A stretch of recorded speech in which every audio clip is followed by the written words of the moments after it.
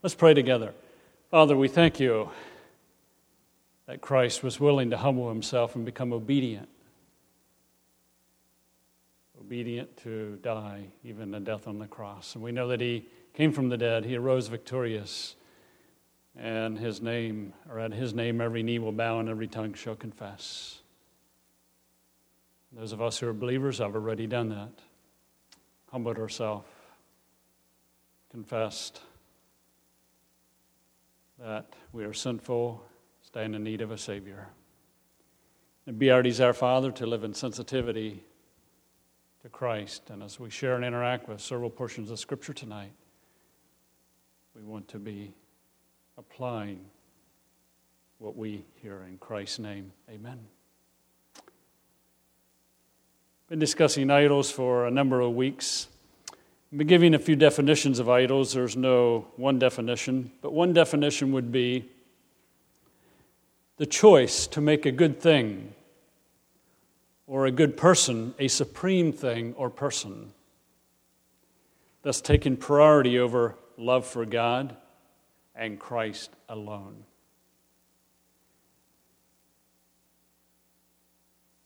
Taking a good thing or a good person and placing it above love for God and love for Christ. Another one,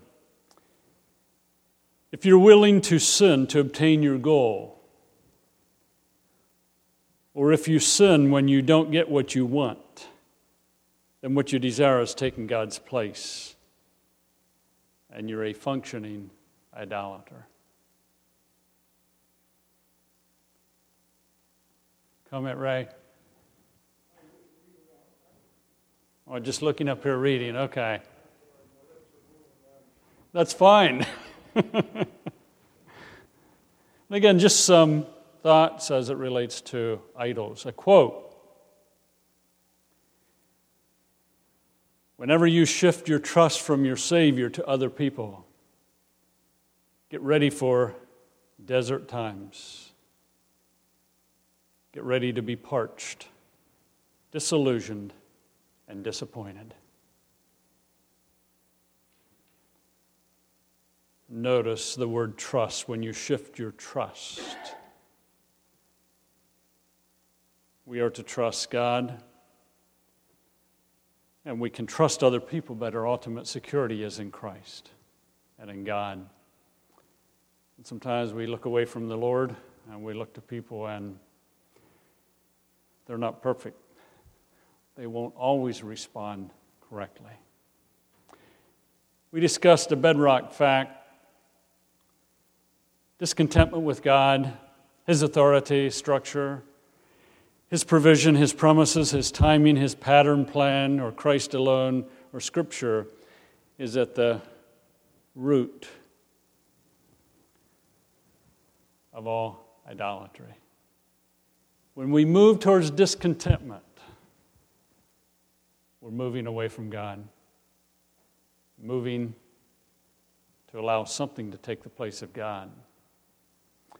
A secondary fact, all humans are born idolaters. We don't like to admit that, do we? You know, that little baby that a person or parent may hold or a grandparent may hold.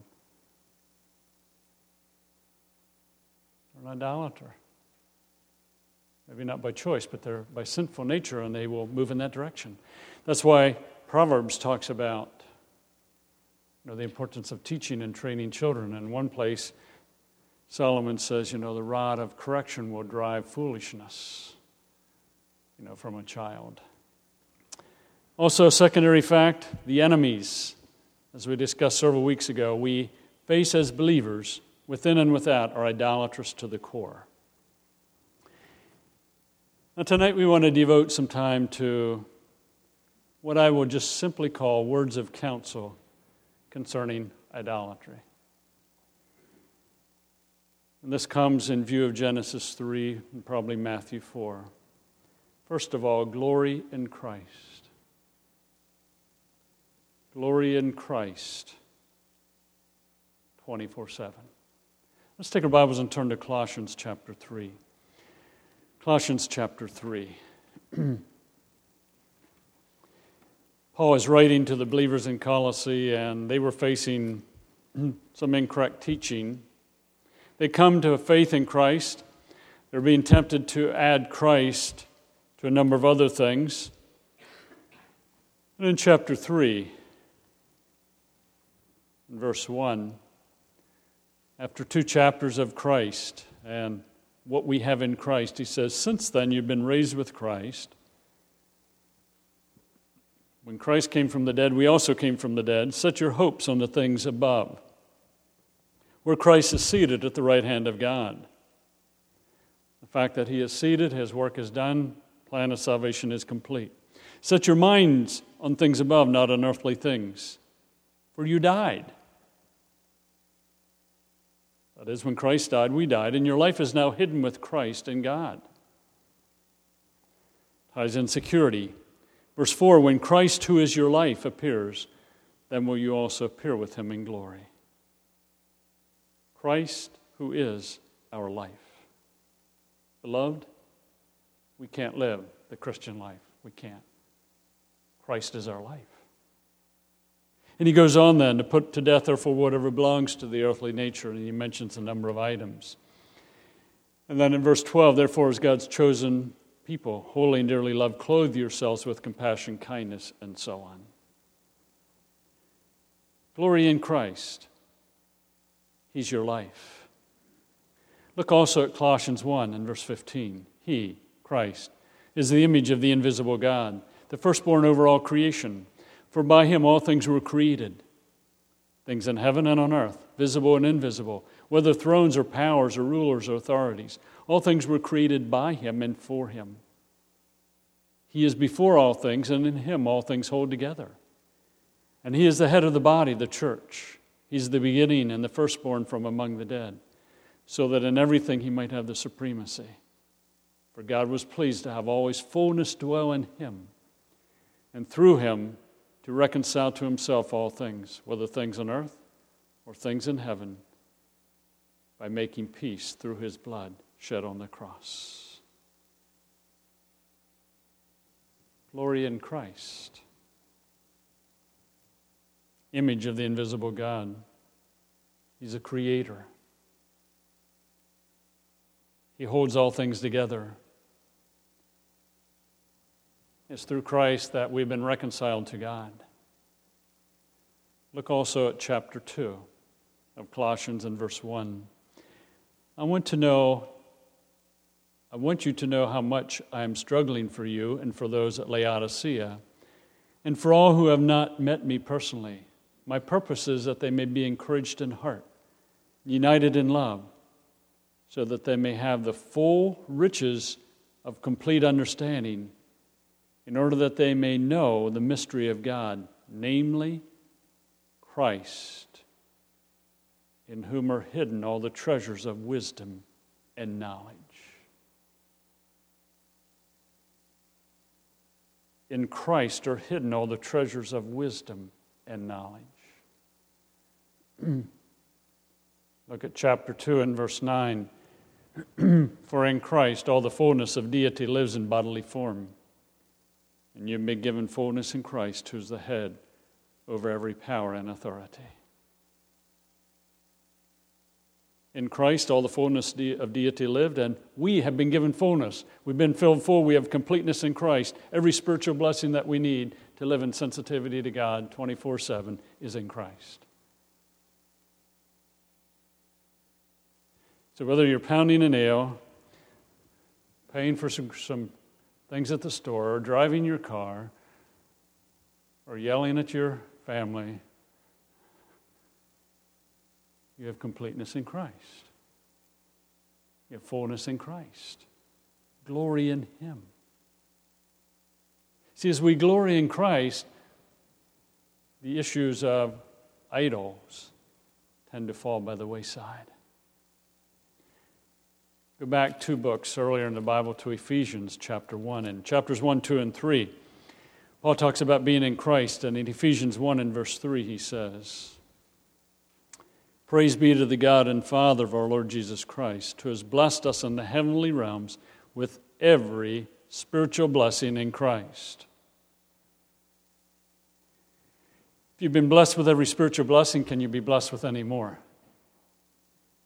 You can't. You have them all. The believer in Christ has been blessed with every spiritual blessing. We have them. And he goes on to explain them in chapter 1. We're going to be presented to God holy and blameless. We've been predestined to be adopted as his sons. We have redemption, we have forgiveness, and so on. Glory in Christ and in Christ alone. Look at chapter 3 of Ephesians in verse 20. Now to him who is able to do immeasurably more than all we ask or imagine, according to his power that is at work within us. To him be glory in the church and in Christ Jesus throughout all generations, forever and ever. Amen.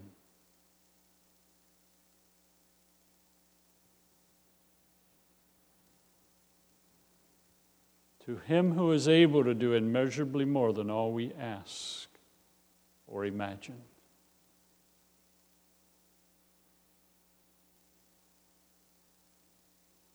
Someone hurts you, and you know the Bible calls you to forgive, and you say, but God, I don't want to forgive. I know you don't want to forgive, but in Christ, there's a power that is at work in you beyond what you can ask or imagine. You can choose to forgive. God, I'm afraid to talk to that person about Christ. Well, there's a power at work in you beyond what you can ask or imagine. God, isn't there more to life than just going to work every day and relating to my family and going to school?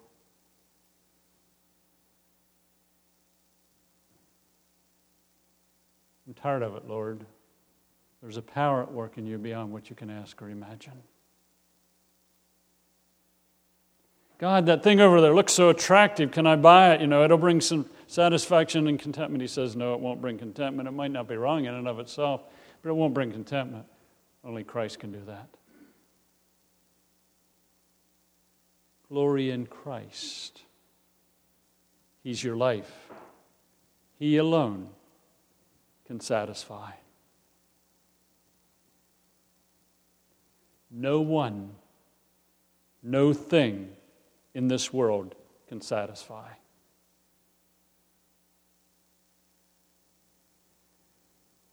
Ruth Ann got married to me, and she thought all her aches and pains were over. She found the perfect guy.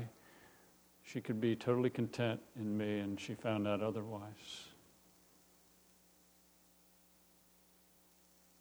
I try to be a godly husband and glory in Christ, but she finds that I'm not quite perfect. Maybe 10%. That's beside the point. Christ alone can satisfy. How many of us thought, if I get this relationship with this person, life will really be good? It may be better, but the person can't satisfy fully. Well, if I get this thing, or I get this job, or I have a little more money, I'll be content. Maybe for a little while, but a very short period of time. Christ alone can satisfy. Meditate much upon your position in Christ. You say, what do you mean, position in Christ? What you have in Christ. Been blessed with every spiritual blessing. You have fullness in Christ. You have forgiveness. You have redemption. Years ago, I made a list of all that I have in Christ. Ephesians is just loaded with in Christ, in Christ. And you see that appear in the bulletin quite often, what we have in Christ. Just meditate upon it, because it makes other things fall into correct perspective. So you can enjoy things, you can enjoy money, you can enjoy people, rather than seeking contentment in them. See, when you seek contentment in them, you can't enjoy them. They own you. But if you're finding and seeking to meditate on who you are in Christ, you're glorying in Him, then you can use that money that the Lord allows you to have, and you get a nice vehicle. You You can use it. It doesn't have to own you.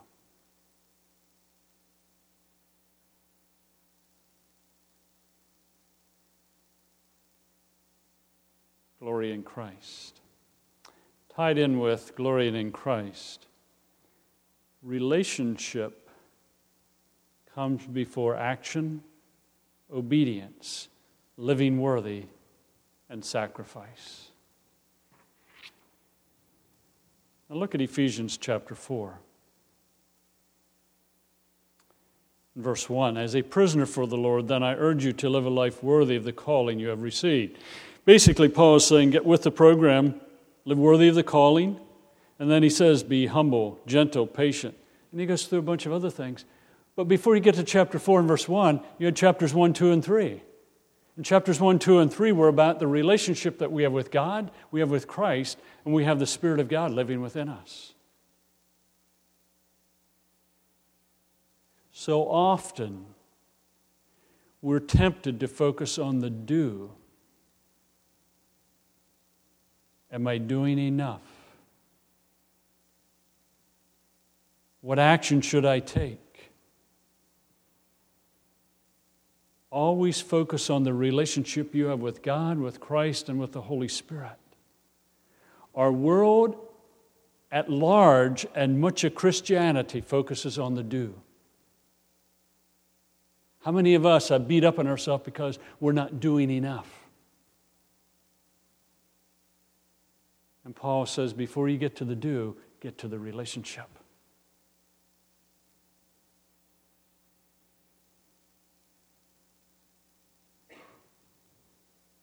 Pastors and churches stay a short time. The average pastor stay in a church in the U.S. is somewhere between 2 and 5 years.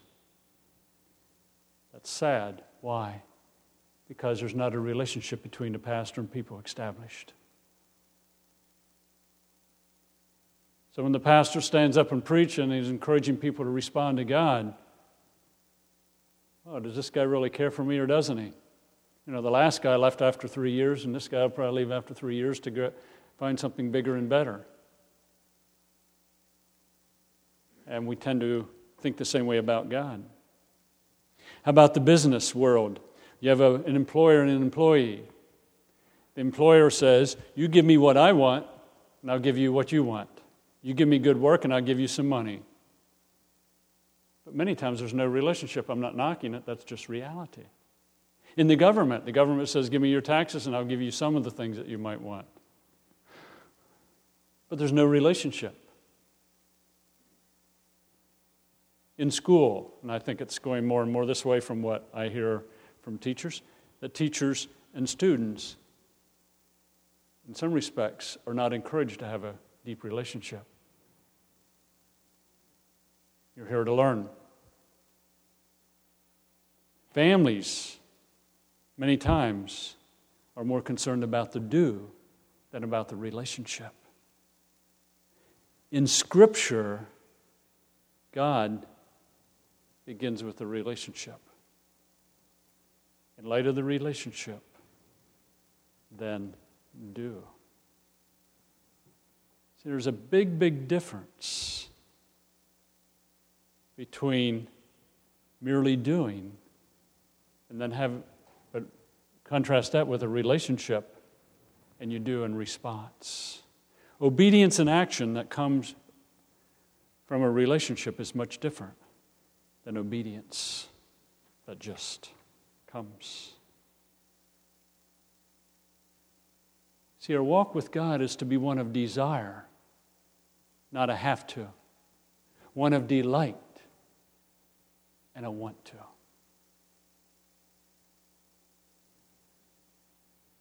God desires the same in the parent-child relationship. So someone says to JT, do you have to obey your mom and dad? No, I don't have to obey my mom and dad. You don't? No. What do you mean you don't have to obey mom and dad? I want to. I delight in obeying mom and dad because I know they care for me. That is much different than, I've got to obey mom and dad. If I don't obey mom and dad, I really get in trouble. See, as we're glorying in Christ alone in our day-by-day living, the whole issue of idols, they look so shallow and meaningless in contrast to Christ. Because there's delight, a growing delight. I'm not saying it happens overnight, but a growing delight, a growing desire. I better love my wife, because if I don't love my wife, I won't look very good as a pastor, and my kids might not turn out quite right. That's much different than saying, I want to delight in my wife. I desire to love her. See, Christ is not a fix or a cure-all, but the grace to tunnel through life. Remember, we live in a broken, fallen world. Come to Christ, and your life is going to be a piece of cake with stones in it. You might break your teeth. Let's tell them the whole story. Come to Christ. He'll enable you to tunnel through life because of the grace that He gives. It's going to be tough. There may be some rejection. You're going to have some relational struggles. And if you thought you had problems before, you might have more after you come to Christ, because now you're living contrary to the world. But Christ will provide what you need. Isn't that kind of what Paul meant in 2 Corinthians chapter 12? When he prayed about the thorn in the flesh, okay, Lord, remove this. And after 3 times, the Lord said, no, I'm not going to remove it. My grace is sufficient. Oh, you're going to have this thorn in the flesh. We're in Philippians 4 through 8. I won't quote the whole passage, but Paul basically says, rejoice in the Lord. I say it again, rejoice in the Lord. And then he says, don't be anxious about things. Talk to God. In Christ is not a fix or a cure-all, but the grace to tunnel through life. We live in a broken world. We will have problems. We will have difficulties. We'll be tempted to be sucked away from Christ and Christ alone. We'll be tempted to be pulled into idols. But glory in Christ. That requires choices to think in a godly way.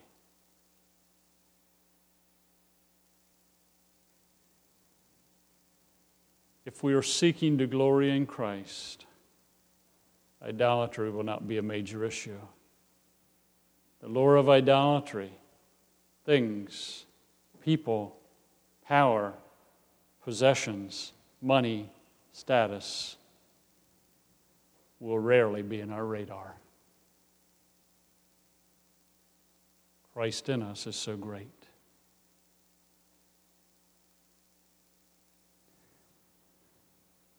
My father-in-law, I don't know how the conversation came up a couple times about him and Martha. And jokingly, I don't know how it was said again, something to the effect, well, maybe you ought to trade Martha and get a new wife, And he said, no, I have too much invested in her. There was a relationship. But there was rocks along the way sometimes, but a relationship. Christ has invested in us. We have invested in Him. We have trusted Him. Glory in Him.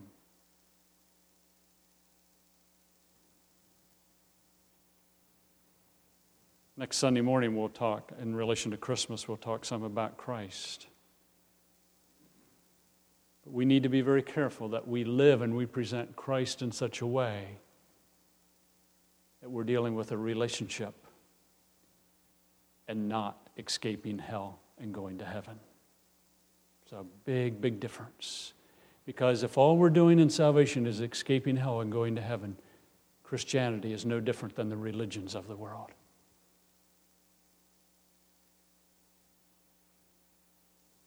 There's a relationship. We come into a relationship with God, with Christ, with the Holy Spirit. So, very critical. Any comments before we go on to something else for a few moments?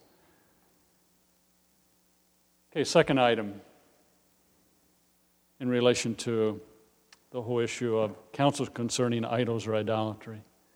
Know, live 24/7 God's pattern for authority.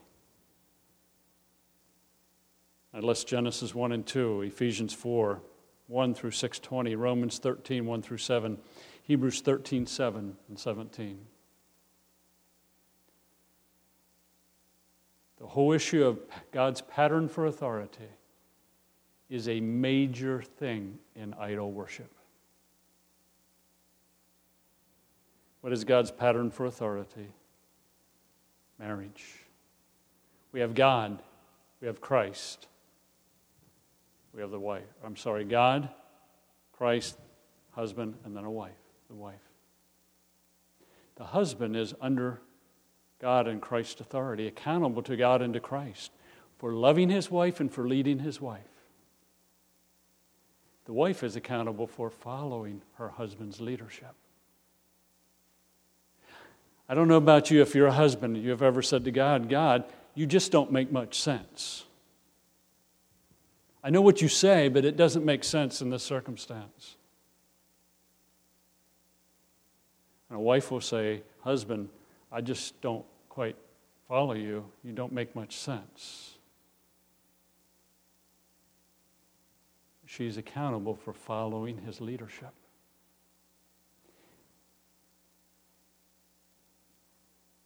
As the husband is accountable for following God and Christ's leadership.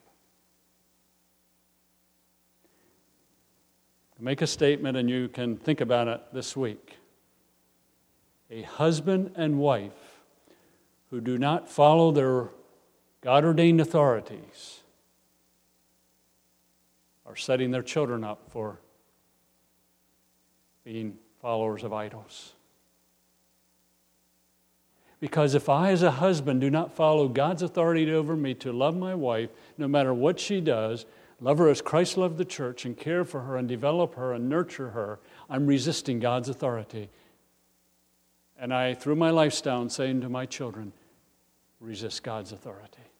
Resist my authority as a father.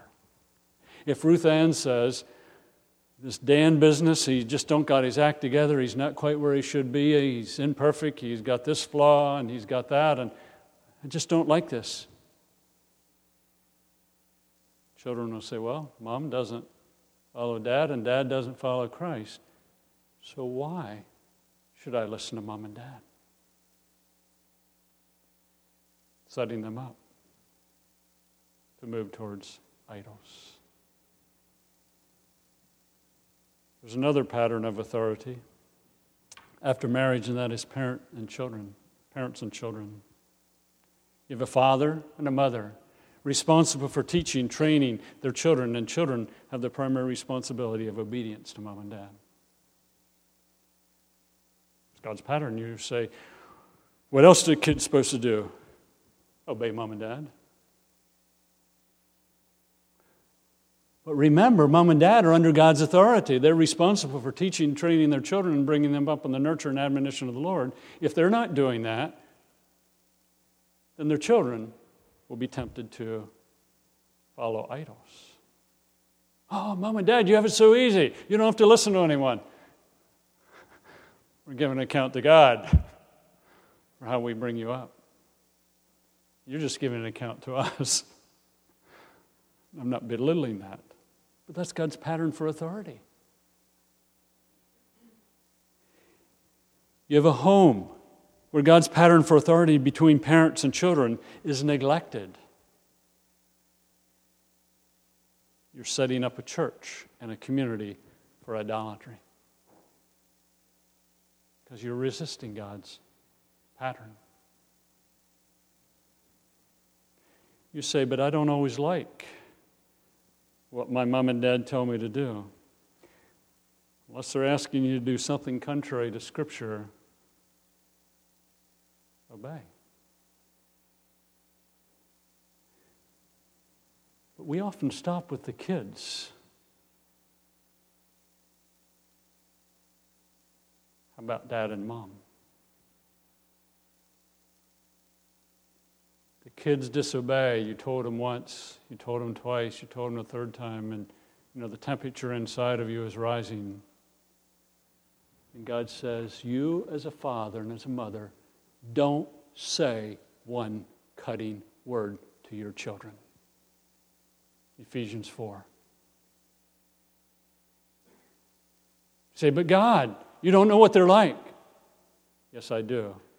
I deal with you all the time. But God, submit to my authority and use building words in relating to your children if you want your children to follow you and obey you. See, that's all tied in with idols. We struggle with that. God, I can't yell at my kids. You're supposed to use building words with your kids. God,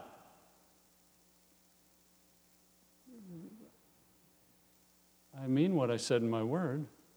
But God, if you want to argue with me, it's your choice, but no, my standard don't change. I can't, God. I know you can't. That's why you need to glory in Christ. That's why Christ is your life. That's why there's a power at work in you beyond what you can ask or imagine. So come to me and say, I'm ready to yell at my kids. But I know I'm not supposed to. I need your help. Now we're in a different ballgame. But God, I just yelled at them. Well then, take my grace and be a man or woman and admit to them that you were wrong in yelling and ask their forgiveness. So when they yell at you, they'll have an example to follow. It's all issue of authority. Genesis 1, Ephesians 4:1 through 6:20, Romans 13, Hebrews 13, 7 through 17. We struggle with that. At least I do. And we blow it. That's where we come back to God's grace. To say, God, I blew it again. He says, I know. But in grace, I will forgive. And I'll try to keep you sensitive next time. Just respond. But it all goes back to authority. A husband, a father, submissive to God's authority. A wife, submissive to husband's authority. Children, submissive to parents' authority, and parents submissive to God's authority.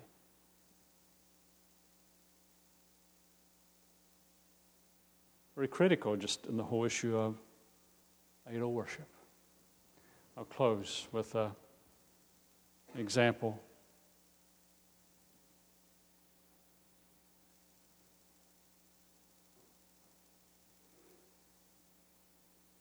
A husband who is loving his wife. We step back and start over. A husband who is seeking to love his wife as Christ loves the church will tend to have, not always, but tend to have a wife who is not seeking outside of her husband. And a wife who is seeking to follow her husband's leadership will tend to have a husband who is not seeking outside of his wife. I said 10. People still make choices. I understand that. But stop and think about that in the parent-child relationship. Why would children whose parents love them and are seeking to train and instruct them and speak building words to develop them, and when they do, responding correctly, they seek their children's forgiveness, why would those children want to look elsewhere than to mom and dad? Sometimes they do. They're still battling with a sinful nature. But at least the parents have done their part. Why would a parent, or why would parents whose children are seeking to be responsive to them, and seeking to obey want to trade their children in on someone else and say, boy, I wish I had a different kid.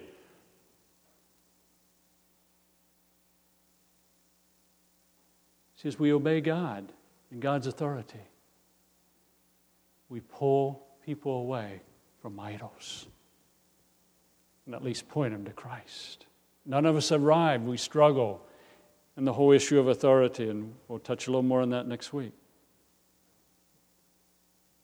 Just seek to know and live God's pattern for authority. Makes a world of difference.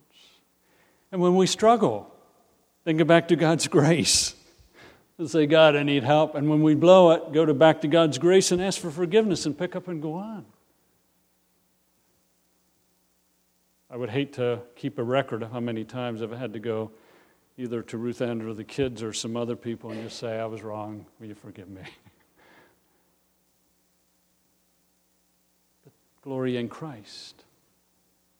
Any comments before we pray together?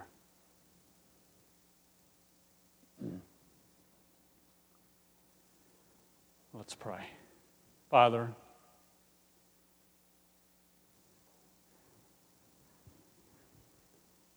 we struggle with being pulled away from Christ and Christ alone. We struggle with being pulled away from what you say in your word concerning authority. And I think all of us can list far too many times of how we may have blown along the way. But we thank you that in Christ we do have forgiveness. We remain secure in Christ, and we want to be sensitive to Christ at work in us. May we not focus on how often we fail, but focus on being sensitive to Christ, just renewing our minds, and as we are in school or we're on the job or we're relating to our families, seeking to renew our minds to think correctly. And let your Spirit produce his fruit in our lives. It's in Christ's name I pray. Amen.